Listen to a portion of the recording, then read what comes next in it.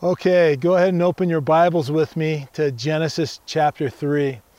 And before we get into the study, let's go ahead and pray. Father God, you are so worthy of our praise. You are so, Lord, deserving of all of our praise. Lord, you are holy. You are gracious and kind. And Lord, I just pray that you would just anoint this time. Lord, in spite of me, I pray that God, you would breathe life into this Bible study, and that you would speak to our hearts and you would instruct us. Lord, you would correct us if correction is needed. Lord, you'd encourage us where encouragement is needed. For those of us that maybe need a touch or a word or just a glance, Lord, just to look into your eyes, Lord, would you meet us today? And would you just lift us up, Lord? Would you just be the lifter of our heads? Let us look into your face, see your glory, see your grace, Lord. So we give you this time. We pray, God, by the power of your Holy Spirit, that you would teach us. Your people are here. We're listening, and we desire to obey, Lord. So we give you this time, Jesus. In your name we pray. Amen. So, Genesis chapter 3. So I've been involved in ministry formally for about 25 years. And half of that time is mostly been with youth, college-age students, high school-age students. And I always tell high school students, I always tell the youth, if you're going to do a book report, do it on the Bible, because it's going to be the easiest book report you ever will do in your life. Chapter 1, God creates the heavens and the earth. Chapter 2, God creates man. Chapter 3, man messes it all up. And then the rest of the Bible is God's plan of redemption to go after us and bring us back into a right relationship with Him. It's a guaranteed A. But here we're going to get into chapter 3 of Genesis. And I think you could argue that chapter 3 of Genesis is probably one of the most important books or important chapters of the Bible. And the reason why is if we didn't have chapter 3, we would have no idea for how the world got in the mess that we currently see it in. I mean, you would be reading Genesis 1 and 2, and you'd see God created everything, and at the end of His creation, He looked at it and He said, oh, everything is very good. And if it wasn't for chapter 3, you'd go right into chapter 4, and you'd see Cain killing Abel. You'd see people rebelling against God, and you'd read about the imagination and thoughts of men's hearts was evil continually. And you'd be asking yourself, what in the world happened? I mean, everything was so good. What happened? Well, chapter 3 tells us what happened. Without it, we would be left in the dark. But chapter 3 just illuminates the history of the world. So it gives us the explanation why we're in the condition we're in. So chapter 3, verse 1 says, now the serpent was more cunning than any beast of the field which the Lord God had made. And he said to the woman, has God indeed said, you shall not eat of every tree of the garden? So we're introduced here to the serpent. Who is the serpent? Well, the best commentary on the Bible is the Bible. The Bible actually tells us who the serpent is. Revelation 12:9 says, so the great dragon, and that's who is being talked about here in Revelation, the dragon. So the great dragon was cast out, that serpent of old called the devil and Satan. So here we see that the serpent is the devil. The devil, the word devil, it means slanderer. 34 times in the Bible we read that the devil is a slanderer. And we're also told that he's a liar. Jesus said that he was a murderer from the beginning and does not stand in the truth because there's no truth in him. When he speaks a lie, he speaks from his own resources, for he is a liar and the father of it. John 8:44. Revelation 12:10 tells us that he's an accuser, is an accuser. I got the hardest time with words sometimes. I'm sorry. Anyway, it tells us that he's an accuser. And what it tells us is that he's standing before the Father day and night accusing the brethren. He's there accusing you. He's there accusing me. So what we see so far is the dragon, the serpent of old, the devil, and Satan. They're all the same. It's 4 names for the same enemy. Satan means adversary, and he is our adversary. He is our enemy. And 54 times in the New Testament, we're told that Satan is our enemy. He means to do each one of us harm. He's also known as the tempter. James tells us that the temptations that we face actually come from him. Peter tells us not only is he the accuser, not only is he an adversary, not only is he the tempter, but Peter tells us, he warns us, be sober, be vigilant, because your adversary, the devil, walks about like a roaring lion, seeking whom he may devour. See, the enemy is just that. He's an enemy. He's looking for opportunities. We're going to talk more about this in a minute. But he's looking to destroy. He's looking to steal. He's looking to kill. Lots of people ask, well, where did the devil come from?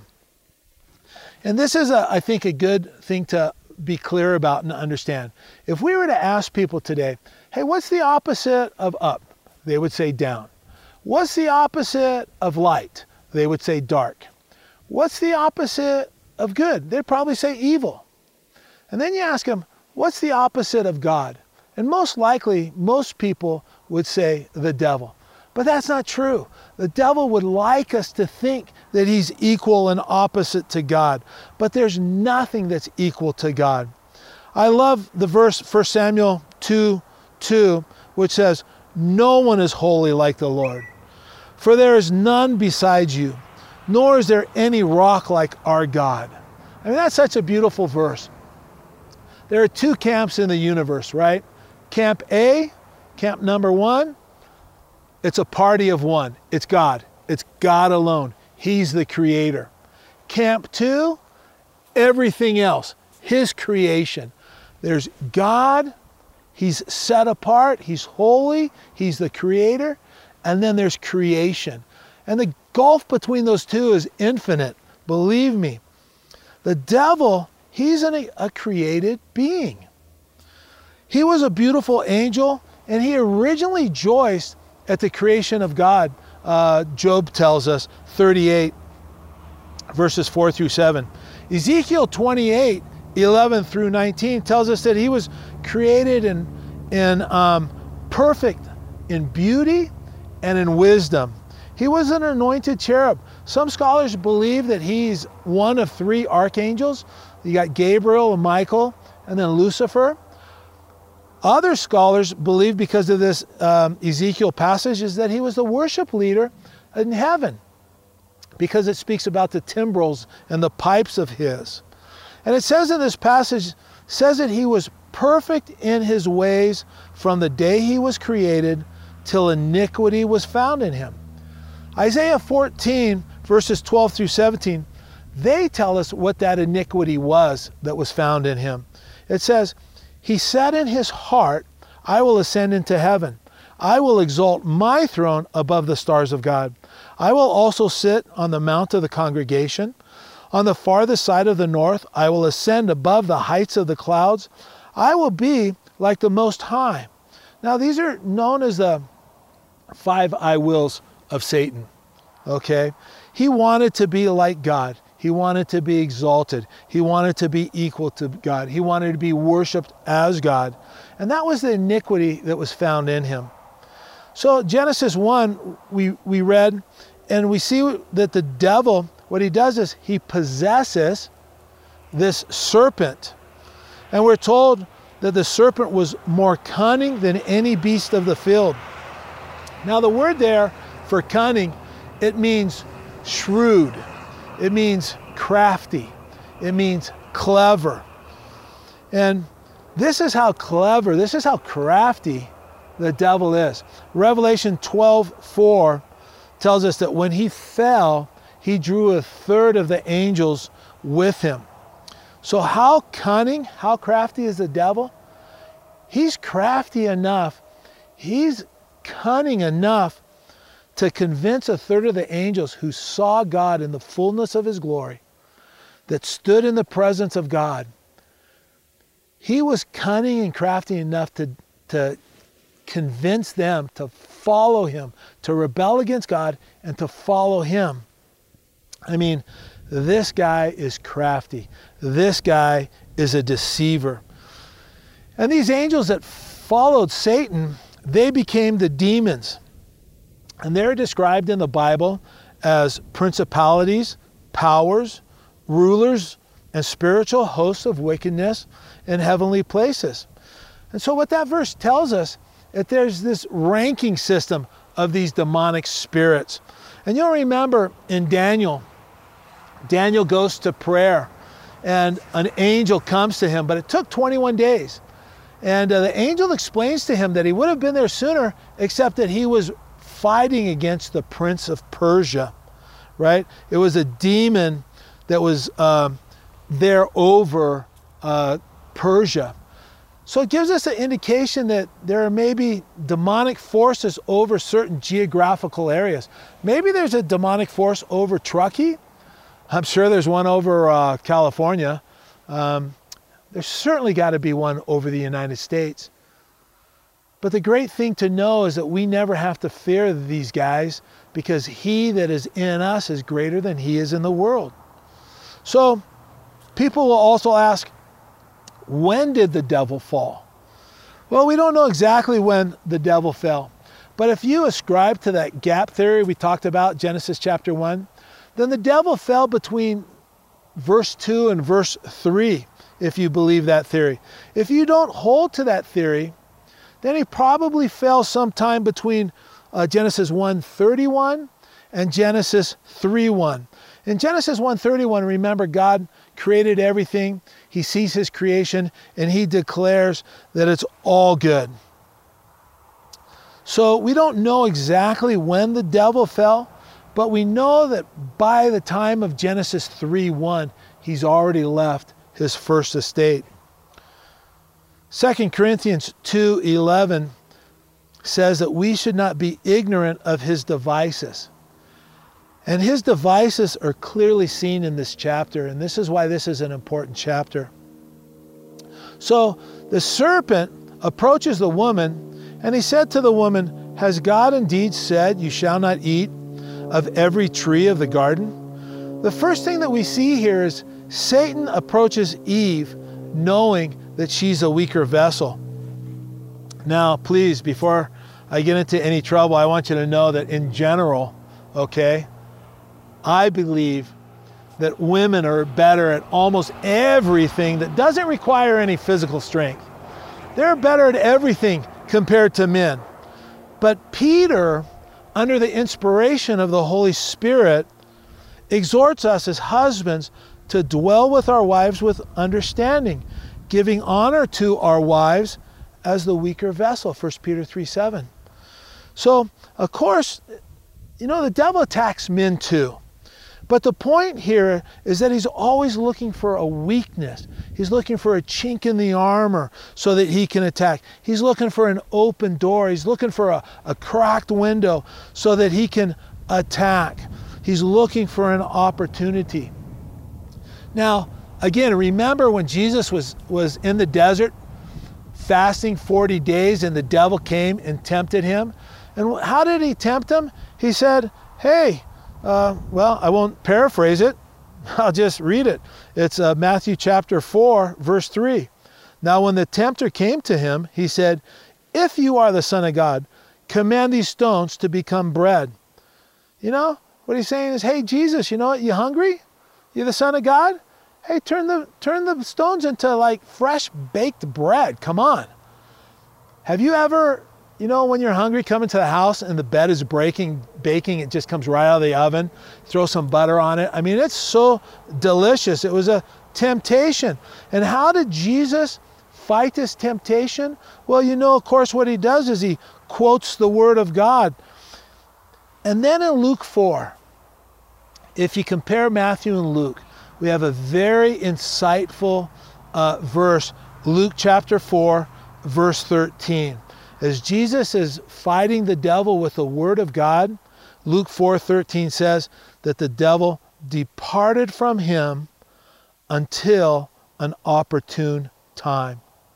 The devil's willing to wait. He's looking for an opportune time to attack. He's studying, he's probing, he's planning. He's willing to wait until he finds a weakness in order to destroy you. We see him in Genesis here from the beginning trying to destroy marriages. I mean, Adam and Eve, they're a brand new married couple, and he's trying to destroy this marriage. Next week, Lord willing, when we're in chapter 4, we're going to see him going after the family. We're going to see him going after the kids, trying to destroy the kids. The devil is a twisted, sick foe.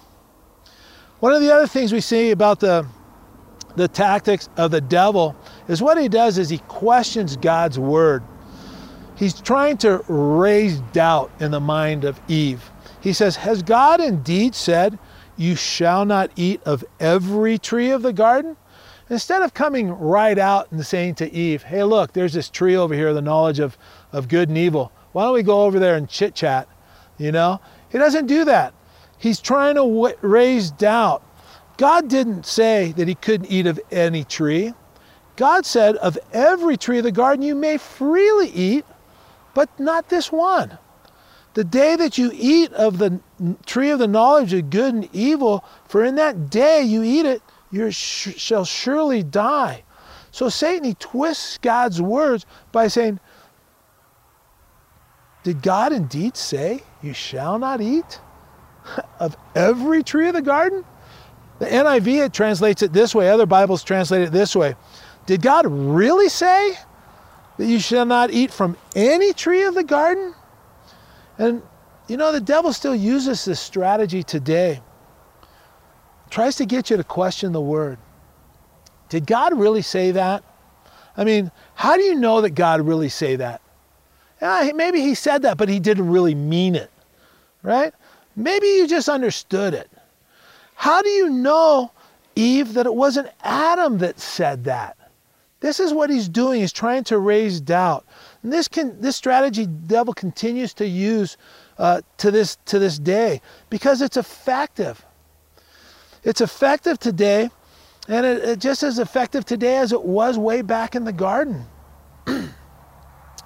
Verse 2, 3, and the woman said to the serpent, we may eat the fruit of the trees of the garden, but of the fruit of the tree which is in the midst of the garden, God has said, you shall not eat it, nor shall you touch it, lest you die.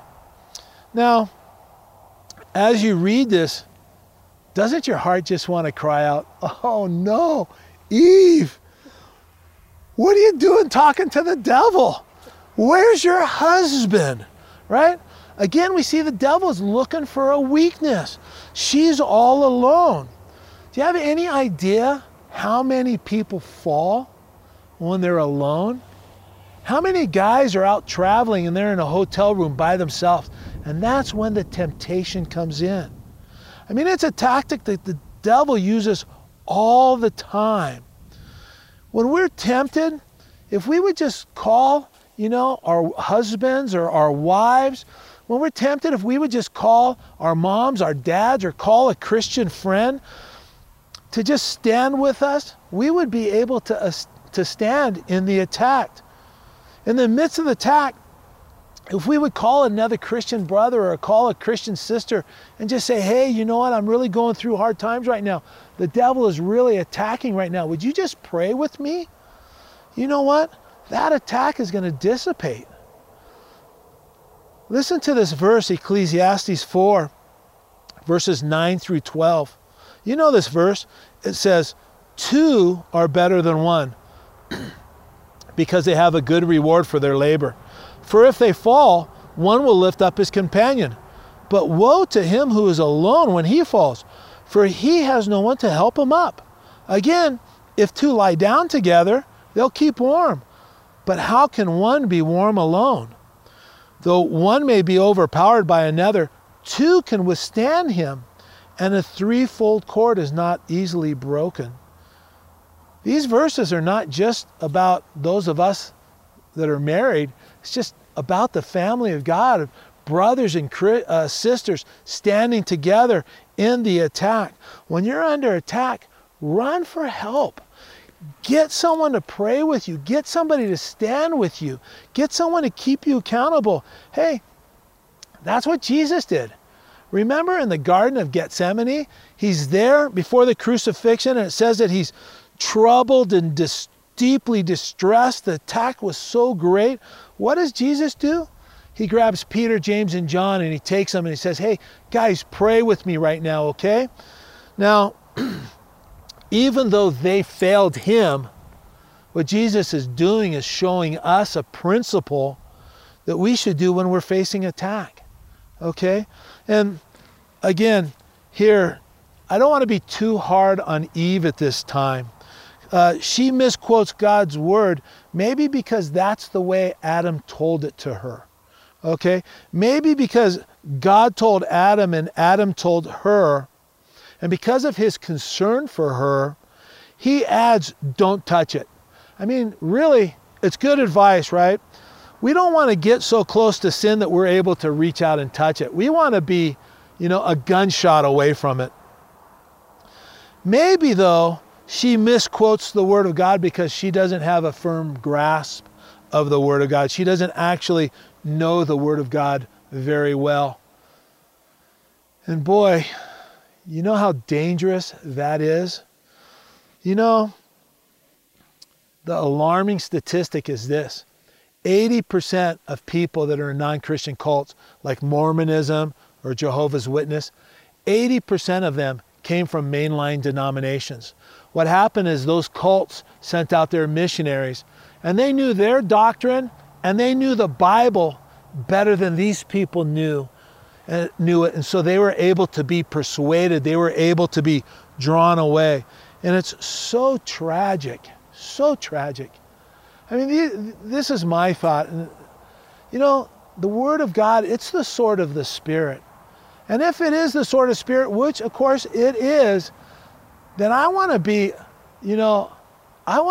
a masterful swordsman. I want people not to want to cross swords with me because they know that I'm not a pushover. In fact, I don't even want to be a masterful swordsman. What I want to be is a Jedi Knight. I want to wield that lightsaber like nobody's business. Now, again, that's just me, but Genesis chapter 3, boy, I don't want to leave this too quick. Just the exhortation. We need to be into the Word. We need to be men and women of the Word. God uses people that are men and women of the Word and men and women of prayer. Let's be those people. Verse 4 and 5. Then the serpent said to the woman, you'll not surely die. For God knows that in the day that you eat of it, your eyes will be open and you'll be like God, knowing good and evil. I mean, here you see the boldness of the enemy. I mean, he comes right out and he calls God a liar. And the truth is this. He says, God is holding back something good from you. God doesn't want to allow you to experience these good things. He's jealous. He doesn't want you to have it. He's not that loving. And this goes on today, again, all around us, this is what's going on. Every time you turn on a television program where you see a couple living together, where they're glorifying some criminal activity, you see a husband cheating on his wife, you see a woman flirting with another man. What you're seeing is the devil telling you, hey, it's okay. God said it was bad, but it's not true. God's lying to you. It's normal. Everyone's doing it. Nobody is any the worse for wear because of it. He'll tell you, hey, go ahead and smoke a little pot. You know what? I mean, how bad can it be? It's legal, number one. Number two, it helps you relax. I mean, come on. How bad is that? They use it as medicine. Are you against medicine? How bad can it actually be? He'll say, hey, listen, you know what? Your wife, she's not actually meeting your needs. your husband, he's not as loving maybe as he should be. He's not meeting your needs. I mean, what's the problem with having a little fun with that woman or that man? I mean, it's not like you're cheating on your spouse, right? He'll say, why not move in with your boyfriend and girlfriend? I mean, you love her, right? You love him, right? I mean, why not? What could possibly be bad about that? It's love. God made love. God is love. How could it be bad? And you know what? You don't buy a car before you test drive it. You guys got to get together and make sure you're compatible. He's going to lie to us. And listen, please, temptation is the opportunity to accomplish a good thing, but in a bad way. Now, what the devil said is, you know what? You do this, you're going to be like God. Well, God, the Bible tells us in Romans 8:29, for whom he foreknew, he also predestined to be conformed to the image of his Son, to be like the image of his Son, that he might be the firstborn among many brethren. 2 Corinthians 3:18 says, but we all, with unveiled face, beholding as in a mirror the glory of the Lord, are being transformed into the same image, from glory to glory, just as by the Spirit of the Lord. God's heart is to change us into the image of his Son, and we're being transformed into that same image. But it's never going to occur through disobedience to God or to God's word. Satan said, you'll be like God. And that lie, like I said, is still around today. You know what? Every Mormon that's married in the temple thinks that he's going to be a god and he's going to populate an earth or his own planet. He's going to have multiple wives and keep them eternally pregnant. That's got to be a selling point for women. But every New Age believer also believes, man, you know what? The next step in our evolutionary path is to be like God. And it's not true. These are lies. And they've worked in the past and they're still working today. And he's just going to continue with these lies as long as people are willing to swallow them. Verse 6 says, so when the woman saw that the tree was good for food, that it was pleasant to the eyes, and the tree desirable to make one wise, she took of its fruit and ate. She also gave to her husband with her, and he ate it. Now, here we see another tactic of the devil. He gets Eve to, drop her sword, drop the word of God, and he gets her to just start thinking and to reason through things with her own understanding, her own wisdom. What she should have done, again, is use God's word to combat the attack, just like Jesus did when he was tempted. What she should have done was run to her husband and the two of them stand together and pray and resist. Eve probably thought, though, hey, the tree, it does look pretty good for food. It's not bad to look at. Right? It doesn't hurt the eyes. I mean, what's wrong with being wise anyway? How could that be bad? And again, it's an old trick of Satan. 1 John 2:16 says, for all that's in the world, the lust of the flesh, hey, it would probably taste good. The lust of the eyes, it certainly looks good. And the pride of life, it actually would benefit me. I would be better for it. Is not of the Father, but is of the world. We need to trust in the Lord with all of our heart. We need to not lean on our own understanding, but in all of our ways, we need to acknowledge him. And the promise is that he'll direct our path. He says, do not be wise in your own eyes. Fear the Lord and depart from evil, and it will be health to your flesh and strength to your bones. Proverbs 3:5-8. The Bible teaches us very clearly, flee youthful lusts. Make no provision for the flesh to fulfill its lust.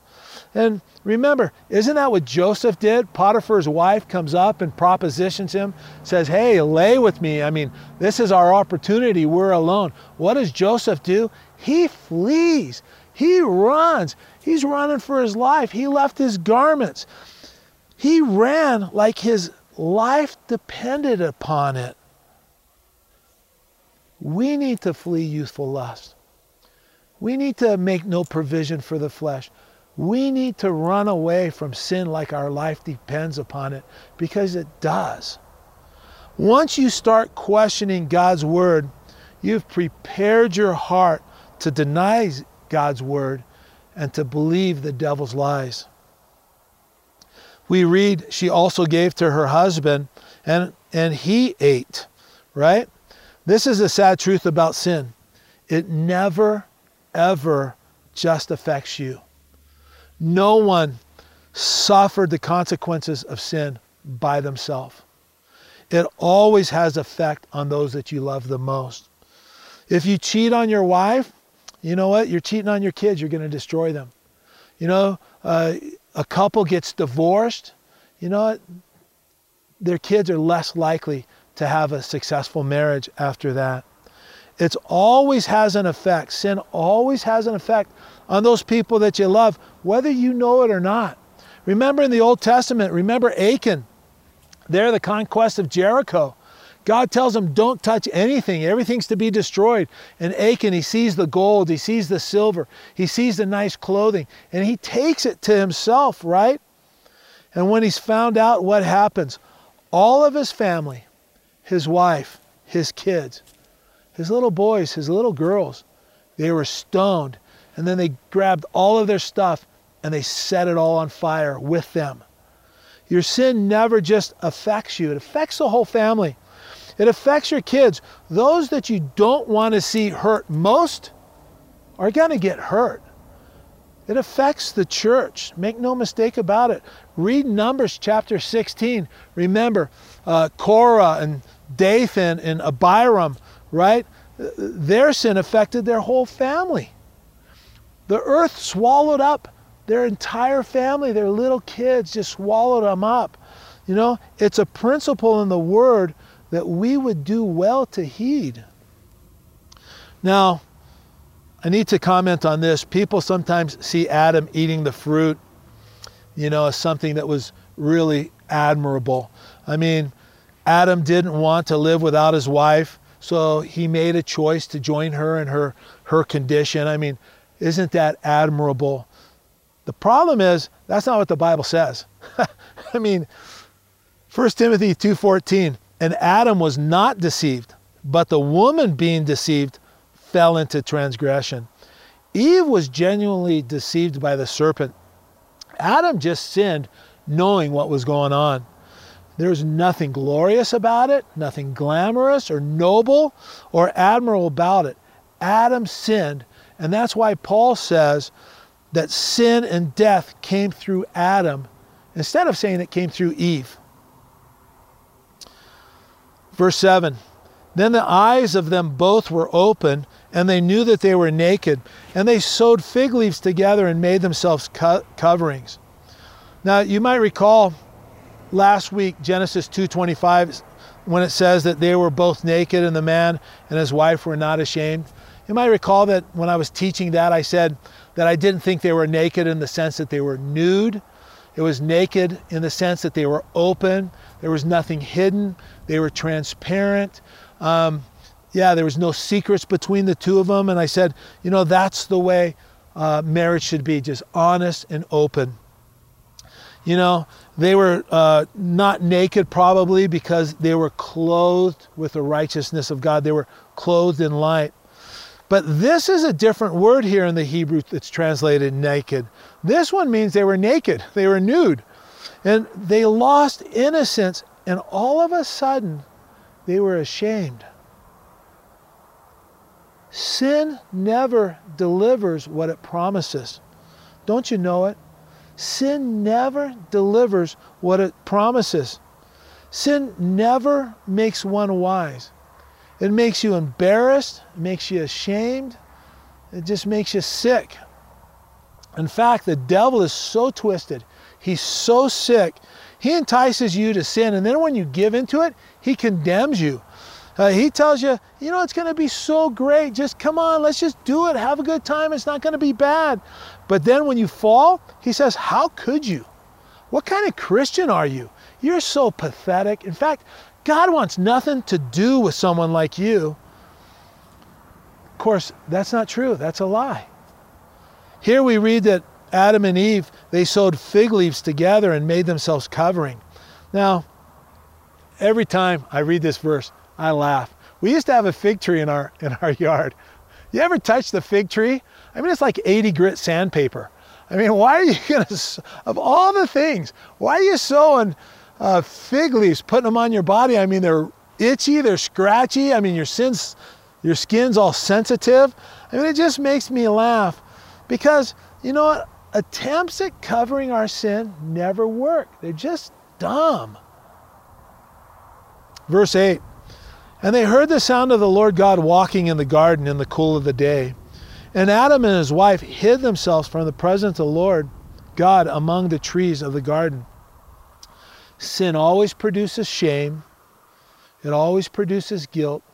And it always causes you to run from God, seeking to hide from him.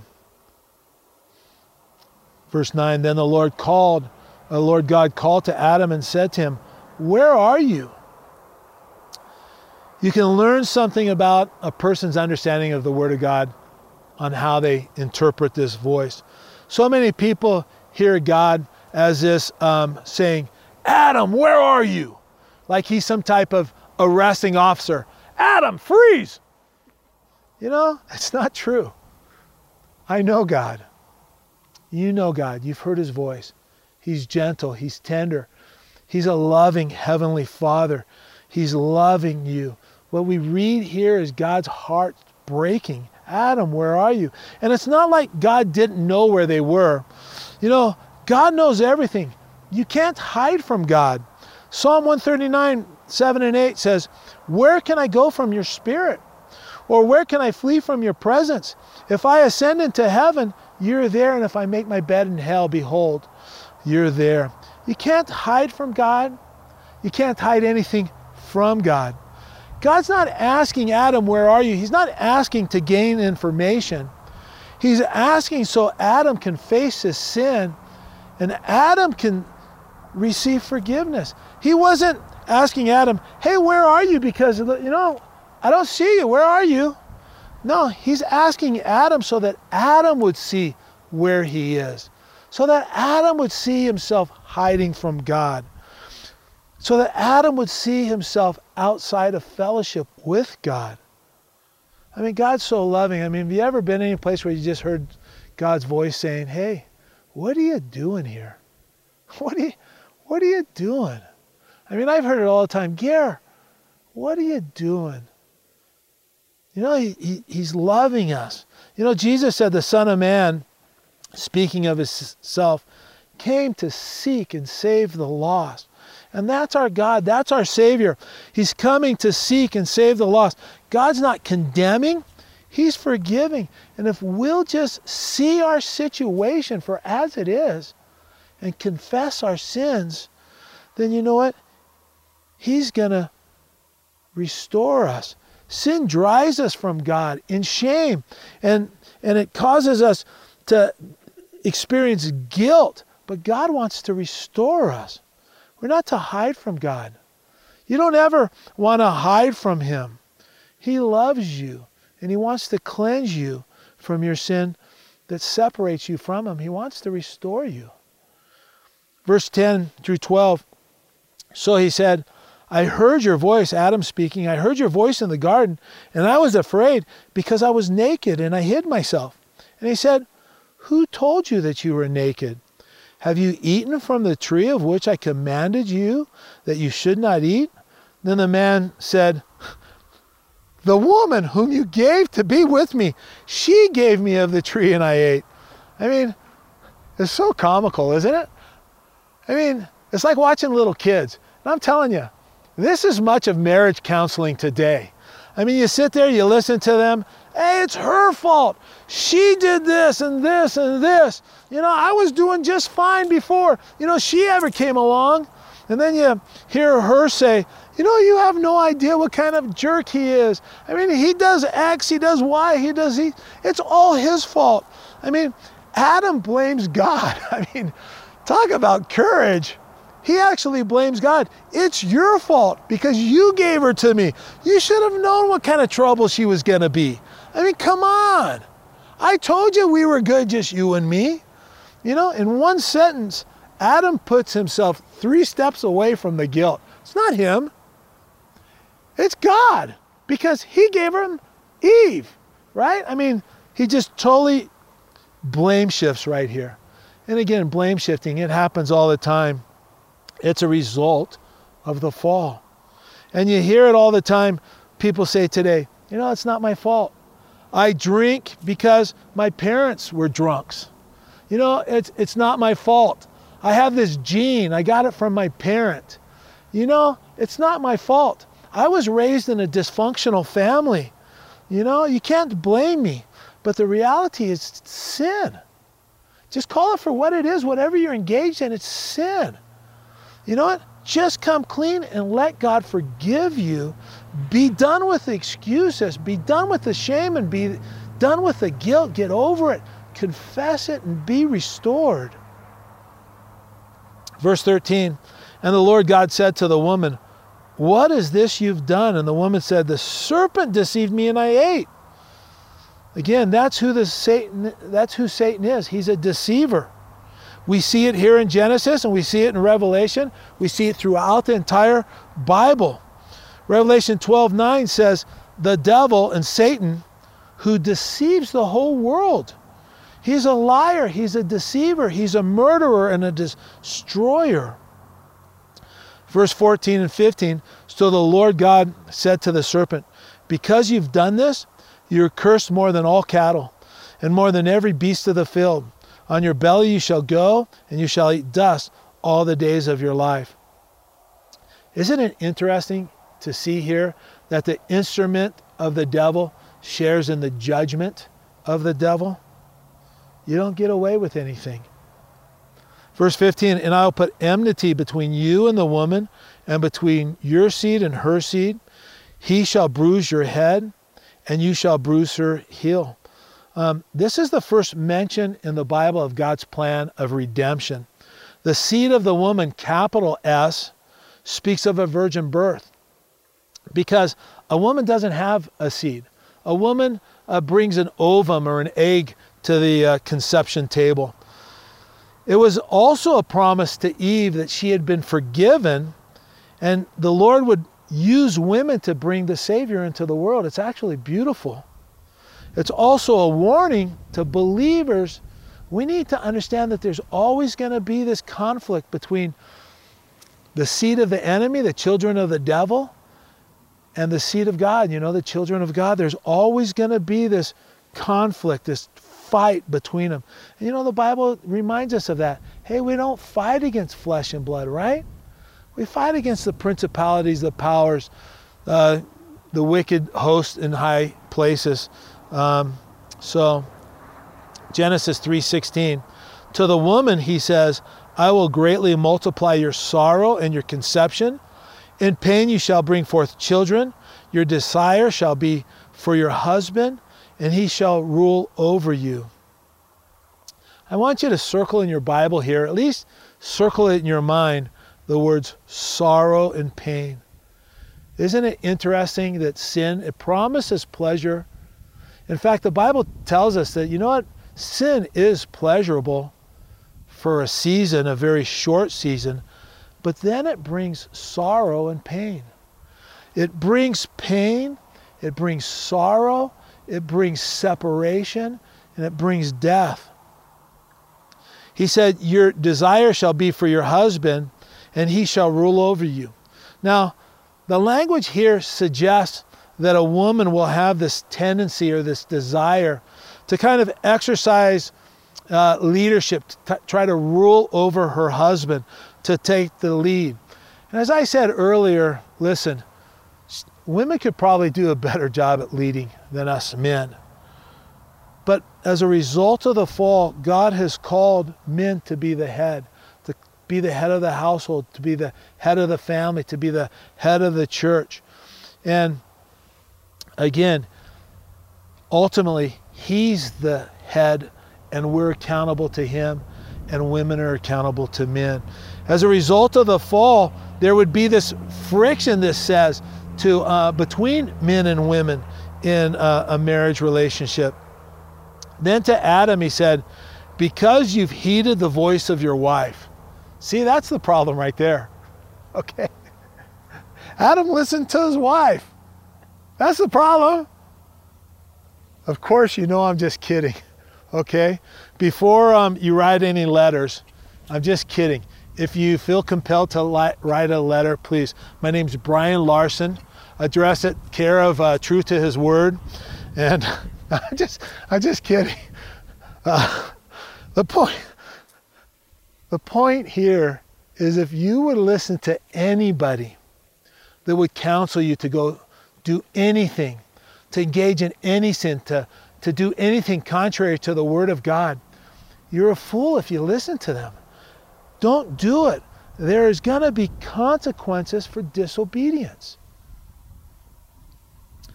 Then to Adam he said, because you've heeded the voice of your wife, and have eaten from the tree of which I commanded you, saying, you shall not eat of it, cursed is the ground for your sake. In toil you shall eat of it all the days of your life. Both thorns and thistles it shall bring forth for you, and you shall eat the herb of the field. In the sweat of your face you shall eat bread, till you return to the ground. But out of it you were taken, for dust you are, and dust you shall return. Work is not the result of the curse. You know, we talked about last week how work is a blessing from God, where God gives Adam a job in the garden to tend it. He gave mankind purpose in work. The curse is that we would have to work hard to provide for our families. The things wouldn't come easily. It would take work. It would take sweat. It would take toil. It would take pain. Verse 20, and Adam called his wife's name Eve because she was the mother of all living. Now, this verse shows us that Adam believed God's promises of a coming Redeemer. The fall brought death, but Adam calls Eve here, he calls her Eve, which means living or life. He believes God's promises. Adam is embracing God's promises here, and he's acting upon them in faith. Verse 21, also for Adam and his wife, the Lord God made tunics of skins and clothed them. Here we have the first picture of the innocent dying for the guilty. The shedding of innocent blood to cover the sins of the guilty. And this is a foreshadow of Jesus. 1 Peter 3:18 tells us, for Christ also suffered once for sins, the just for the unjust, that he might bring us to God, being put to death in the flesh, but made alive by the Spirit. We read in 2 Corinthians 5:21, for he, God the Father, made him, God the Son, who knew no sin, to be sin for us, that we might be the righteousness of God in him. I mean, what is being talked about here is a him for me trade. He takes my sin, I receive his righteousness. I mean, talk about a sweet deal. I mean, that is the greatest thing in the world. Verse 22 through 24. Then the Lord God said, behold, the man has become like one of us to know good and evil. And now, lest he put out his hand and take also of the tree of life and eat and live forever. Therefore the Lord God sent him out of the Garden of Eden to till the ground from which he was taken. So he drove out the man, and he placed the cherubim at the east of the Garden of Eden, and a flaming sword which turned every way to guard the way to the tree of life. We talked about this last week again, where we see that plural pronoun, us, speaking of the Trinity of God, another illusion in the Old Testament of the triunity of the Godhead. But it says that he drove man out. Here we see the result of sin. This is a fulfillment of what God said when he said, in that day you eat of it, you shall surely die. Spiritual death is separation from God. Adam and Eve died spiritually when they took of the fruit. and they were separated from God. Their sin separated them from God. They were no longer enjoying that intimate closeness that they once had with God. Sin always brings shame. Sin always brings embarrassment. It makes you want to hide from God instead of running to God. And how I love the mercy of God displayed here. The love of God is so beautiful because he demonstrates it here in that he didn't want Adam to partake of the tree of life lest he should live forever in a sinful condition. The way of the tree of life, he put the cherubim there to guard it, not to keep man out, because even though it was guarded, it was open to us through the cross of Calvary. Jesus is the way. He's the truth. He's the life. Jesus said, and this is eternal life, that they may know you, the only true God, and Jesus Christ, whom you have sent. Jesus said, whoever lives and believes in me shall never die. And then he said, do you believe this? Jesus is the way to that tree of life. He is the way to eternal life. He is eternal life. You know what I find crazy about chapter 3? And I think this is so beautiful. 3 chapters into the Bible. Here we are, Genesis chapter 3, and we see the devil. This is the first time we see the devil mentioned in the Bible. And then in Revelation chapter 20, 3 chapters before the end of the Bible, that's the last time we see the devil. In Adam, we die.